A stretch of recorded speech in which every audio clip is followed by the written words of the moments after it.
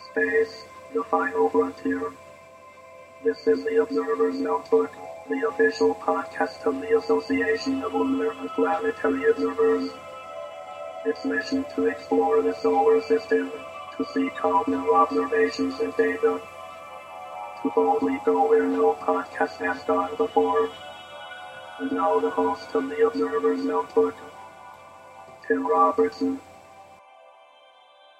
Hello and welcome to the Observer's Notebook, the official podcast for the Association of Lunar and Planetary Observers. I'm Tim Robertson, your host of the podcast, and also the coordinator of the training program within the ALPO. The Association of Lunar and Planetary Observers is an international organization devoted to the study of the Sun, Moon, planets, asteroids, meteors, and comets. Our goals are to stimulate, coordinate, and generally promote the study of these bodies using methods and instruments that are available within the communities of both amateur and professional astronomers. The Association of Lunar and Planetary Observers collects and analyzes observations of various solar system bodies and associated phenomena, and publishes those with detailed reports in the quarterly publication, the Journal of the Association of Lunar and Planetary Observers, otherwise known as the Sterling Astronomer. This podcast depends upon donations from you, our listeners, to keep it alive. If you enjoy what you hear on the Observer's Notebook, you can donate it via Patreon by giving as little as $1 a month. If you feel even more generous, for $5 you receive early access to the podcast before it goes public. For a monthly donation of $10, you receive a copy of the Novice Observer's Handbook. And for $35 a month, you will receive producer credits on the podcast. You can help us out by going to www.patreon.com/observersnotebook. A reminder, the Association of Lunar and Planetary Observers maintains many individual observing sections and programs devoted to the study of various solar system bodies and phenomenon. Each is managed by one or more coordinators that collect and study the submitted observations. If you would like to join the ALPO, you can for as little as $14 a year. For more information, you can visit us on the internet at www.alpo-astronomy.org. And now, the Observer's Notebook.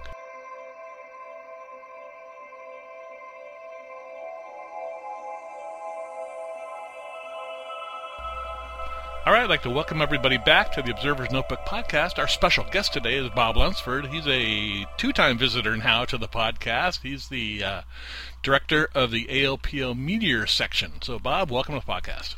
Well, thank you very much. It's good to be here. It's been a while since we had a good meteor shower. Yes, it is, and that's what we're going to talk about today. But before we get into it, why don't you give everybody a little bit of background about yourself? Sure. I've been observing meteors now since about 1966. That was a big year when the Leonids stormed, and been director of the ALPO Meteor section since 1988. So I've been around a long time, seen a few meteors. Fantastic. Now, today we're going to talk. This is a time-sensitive podcast, so we're recording, and I'm going to put it online in just a couple days. But it's the Orionids meteor shower. And why don't you just give us a 2-minute briefing on what exactly a meteor shower is for those of our listeners that are new. Okay. A meteor shower is a particular radiant, let's say. They're meteors that are associated with a particular object, a comet or an asteroid. And a normal night, you'll just see random meteors and maybe a minor shower. But the Orionids are a major annual shower that the Earth passes through a particular orbit, and we will see meteors shooting from the constellation of Orion. These normally last a month. It all depends on the shower. The Orionids last basically from the last week of September through most of November. They have a plateau-like peak that's centered on October 22nd. And early in the activity period, the rates are pretty low. Right now, they're averaging about 10 per hour, and I expect with the maximum arriving next weekend, we should see up to 20 or 25 Orionid meteors per hour. After that, they will slowly diminish and disappear by the end of November. The Orionids happen every year at the same time. So All right. On October 22nd is a Sunday, I believe, too, right? How about that? Doesn't happen perfect. Yeah, it doesn't happen very often, does it? And what's the moon going to be like that night? The moon will be new on the 19th, so it will set very early in the evening, so won't be any interference from the moon. Okay, so the perfect time to observe a meteor shower is what time of the evening? For the Orionids, it rises about 10 p.m., but it'll be low at that time, so it's much better to wait until after midnight. And the best time to look is actually an hour or two before dawn, when Orionid stands straight south as high as it gets in the night sky. Okay, now this meteor shower, it's related, you said it goes through a path around its orbit? That's and correct. That path is related to a comet, isn't it? Halley's Comet. And it's actually the same source as the Eta Aquarius of May. The Orionid meteors are the incoming debris from Halley's Comet, and the Eta Aquarius are the outgoing. So we pass through this stream twice. And just to make note, it's not just one stream. Every time Halley's Comet goes through the inner solar system, it creates another one. And at this particular time, we're not actually intersecting any fresh streams from Halley's Comet. So these have been created well over 100 years ago, more likely around the year 1000. So the debris we're seeing now is very old. Wow! So this is actually pieces of Halley's Comet we're going to be flying through. That is correct. That's fantastic. Now, how bright are these meteors in this meteor shower? On average, actually, they're not too bright, but there are certain years when we do encounter Orionid fireballs. This last occurred around 2006, and it seems to be a 12-year resonance. So we can expect a little more uptick this year and maybe even 2018. So I would expect to see an occasional Orionid fireball. Most of them will be faint, so dark skies out in a rural location will help. But fireballs could occur. Okay, I seem to remember like 10 years ago or so, there were like 50 or 60 meteors per hour in the Orionids. That's correct. It actually was just as good as the Perseus back then. So, like I said, it seems Jupiter seems to maybe have clumped some of these streams a little closer to the Earth every 12 years.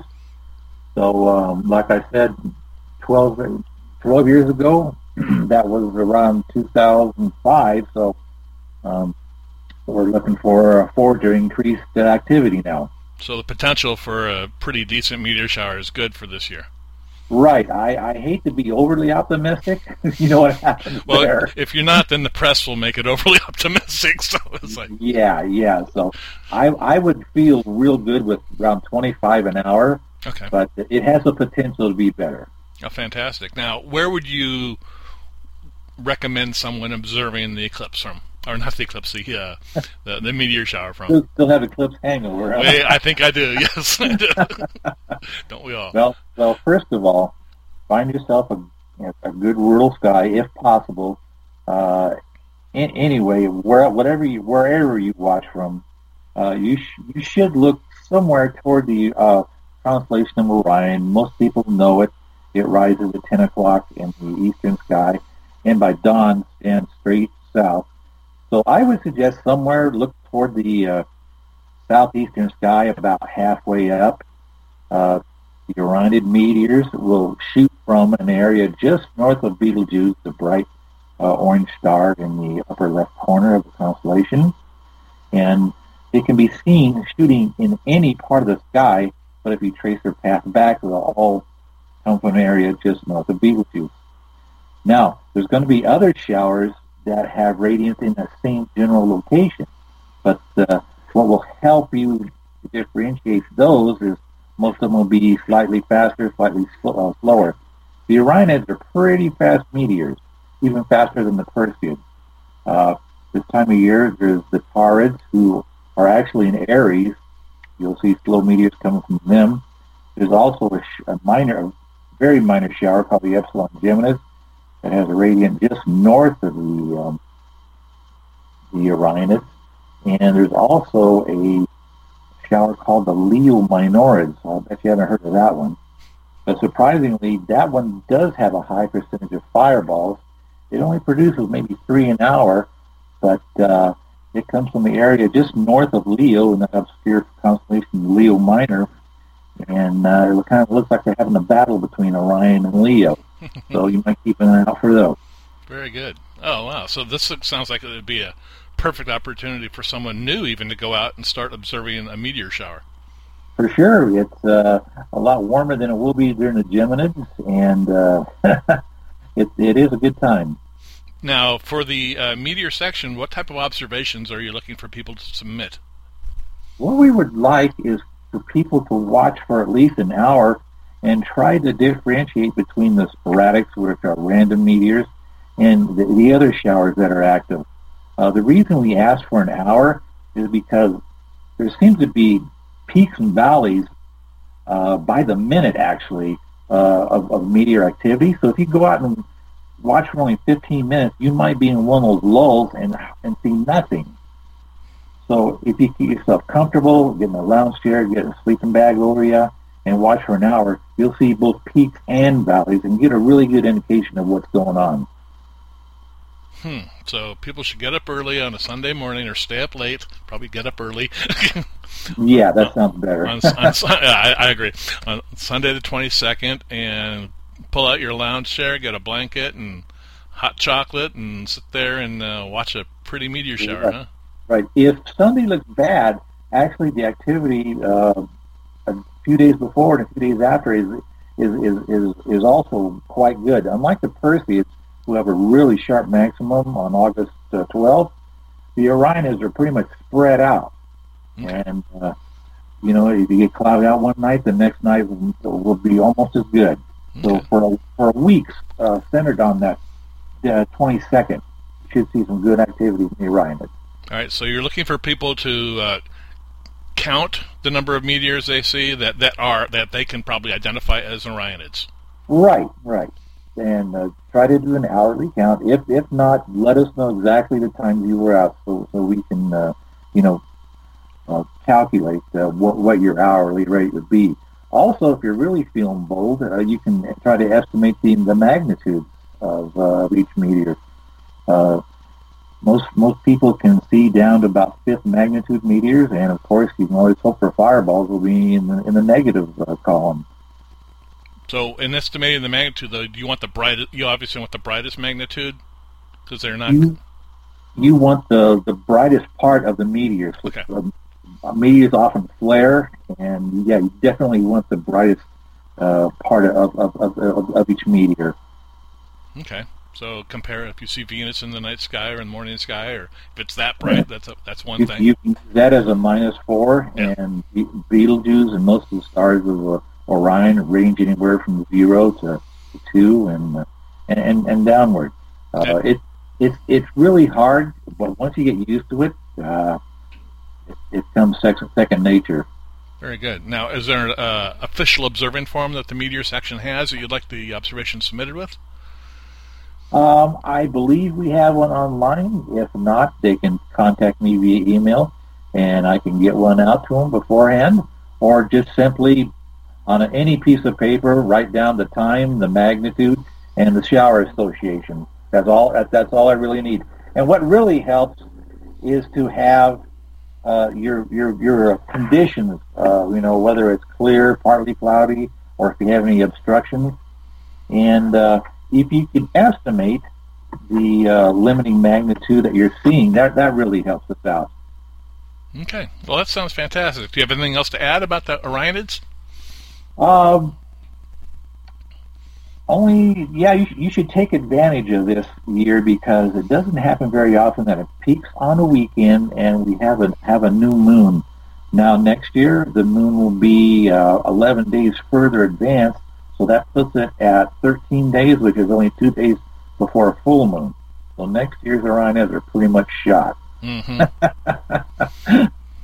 So this is the time, and for you beginners out there that don't have a telescope that are looking for some type of astronomy program to get involved with, this is an exciting one to do, because I can tell you I've seen some excellent meteor showers in my life, and there's nothing like them. You'll always remember the good meteor showers. And if you happen to miss one, we'll have another one in 2 months for the Geminids. And Tim, we'll get together for that one too. We will. We'll chat about that again. Now, how can everybody get a hold of you? Okay, probably the easiest way is my email address, which is lunro.imo.usa@cox.net. That's great. And there's an article on the Orionids on the ALPO website under the Meteor section, so you can check that out too. Oh, and fantastic. Has some charts you can use too. Okay, I will put links to both your email address and the ALPO Meteor section for the Orionids in the show notes. Well, Bob, I want to thank you for coming on the podcast again. Outstanding. We look forward to you seeing in 2 months. All right.